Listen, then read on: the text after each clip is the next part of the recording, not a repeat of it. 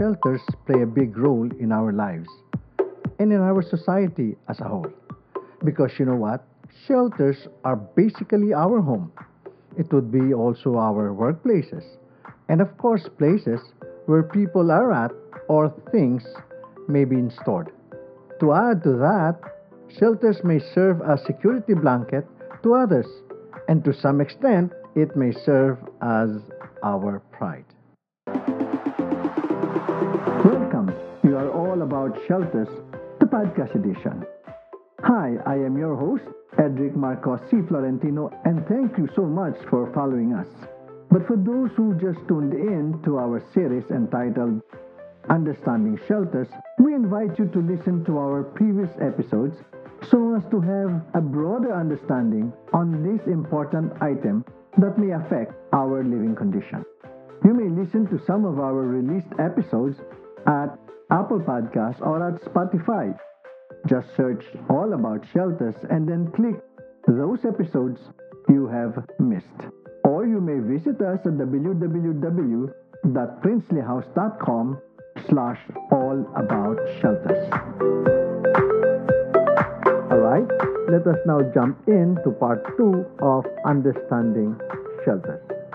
For this particular episode, I will only be touching on the first subsection entitled Shelters for Human Habitations. And the other main sections and the rest of the subsections may be tackled in our future episodes due to time constraints. Okay? So I will walk you through the first subsections on shelters for human habitations, where we can still sectionalize this further through its uses and types as follows. Alright? So number 1, we have shelters for private use. Number 2, we have shelters for private public use. And number 3, shelters for public use. Alright? Let me touch very briefly about shelters for private use. Okay? To start with, shelters for private use are mostly private dwelling places or private domiciles. These shelters were designed and constructed primarily for privately used dwelling places for the homeowners. So you see, the word private use already suggests that particular space or shelters will be used privately and exclusively by a particular individual or by a particular group of individuals who resides in that particular domicile.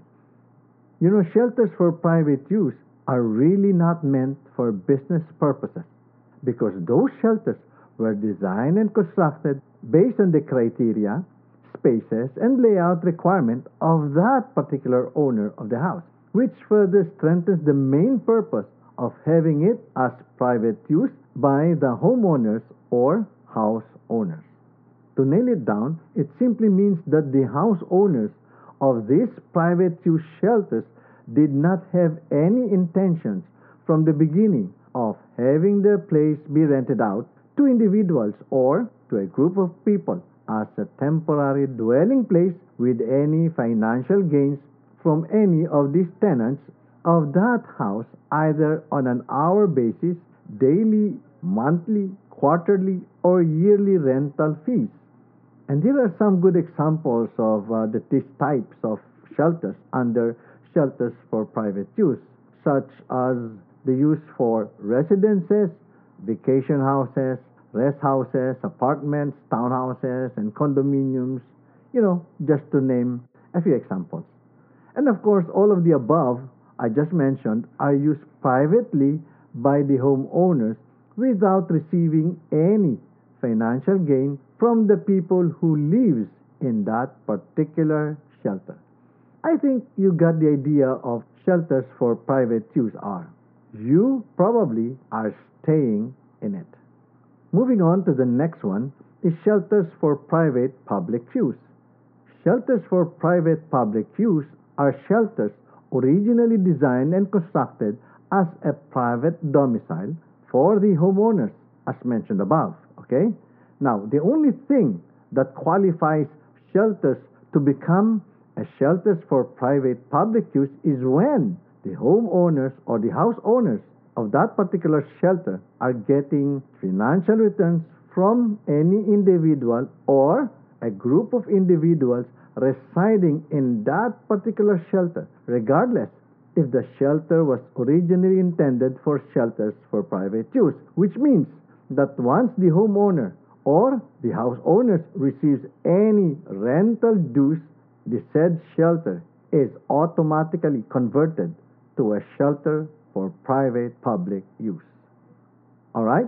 So in short, if the homeowner of this house receives a guest or guests that are temporarily staying in their house, regardless of the length of stay, with financial returns or rentals either on an hourly, daily, weekly, monthly, quarterly, or annual basis, these shelters automatically changes its status from shelter for private use to shelter for private public use, otherwise known as mid-place. Well, we will dedicate another series for mid-places, and to tell you this is another very interesting subject, and I must admit that I love to talk about this particular subject.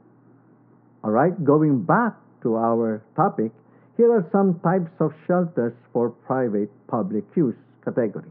Okay, so we have private residential that became a mini, hotel, motel, or dormitories, either converted to houses, townhouses, or apartments, or condominium units for rent, or some bed and breakfast lodging units, or probably a residence partially rented out as room for rent, or any transient places or home-based places for that matter. In summary, if homeowners of private use domiciles receives any financial gains from its tenants, the category of that particular private shelter becomes a shelter for private public use. Okay, so let us now go to the last category of subsection number 3, which is shelters for public space. Well, shelters for public use are places where transients temporarily reside or just visit that particular place for a purpose. Shelter for public use may be categorized into two parts. These are 1. The public dwelling places, and 2. Non-public dwelling places. The difference is very clear that the dwelling place is for a temporary dwelling, while the other one is non-dwelling places, which means it is used by other purpose but not intended for dwellings. Okay?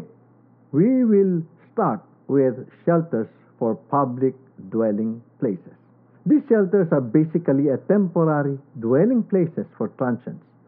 This place is designed to function to receive a massive inflow and outflow of people, or transients if you may, who intends to stay on that shelter on a temporary basis with rental fees, either on an hour, daily, monthly, quarterly, or yearly rentals.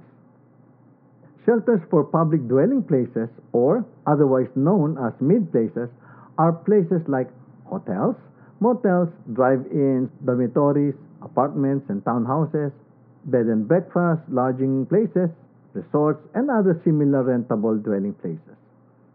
Now let us go to another category called shelters for public non-dwelling places. Shelters for public non-dwelling places are places or spaces good for business establishments, such as business offices or commercial places like malls, supermarkets, markets, banks, and other business spaces or other similar shelters that houses business establishments. Another type for shelters for public non-dwelling places are shelters for institutional purposes like educational facilities and the likes, health facilities and the likes, and other institutional shelters. Another type of shelters for public non-dwelling places are government and government-owned public places like government offices and other shelters rented or owned by the government. And last, of course, other special shelters, and they are too many to mention. So in summary, shelters for human habitations are classified as follows. 1. Shelters for private use. These are shelters which are privately dwelled by the homeowners without rental fees from the people who lives in it. Number 2, shelters for private public use are former dwelling places with charging rental fees from the tenants living in it. Number 3, shelters for public use are shelters for commercial, institutional, and government uses. There are a lot of things I need to share to you about the 3 subsections for shelters for human habitation. But due to the time limit I am setting myself for each episode, I may share other items in our future episodes. But for the next episode, I will be discussing deeply about shelters for private use. Thank you so much for being with us, and I look forward to being with you in our next episodes. Remember, you may listen to some of our episodes regarding all about shelters. They are available at Apple Podcasts and Spotify, or better yet, visit us at www.princelyhouse.com/allaboutShelters.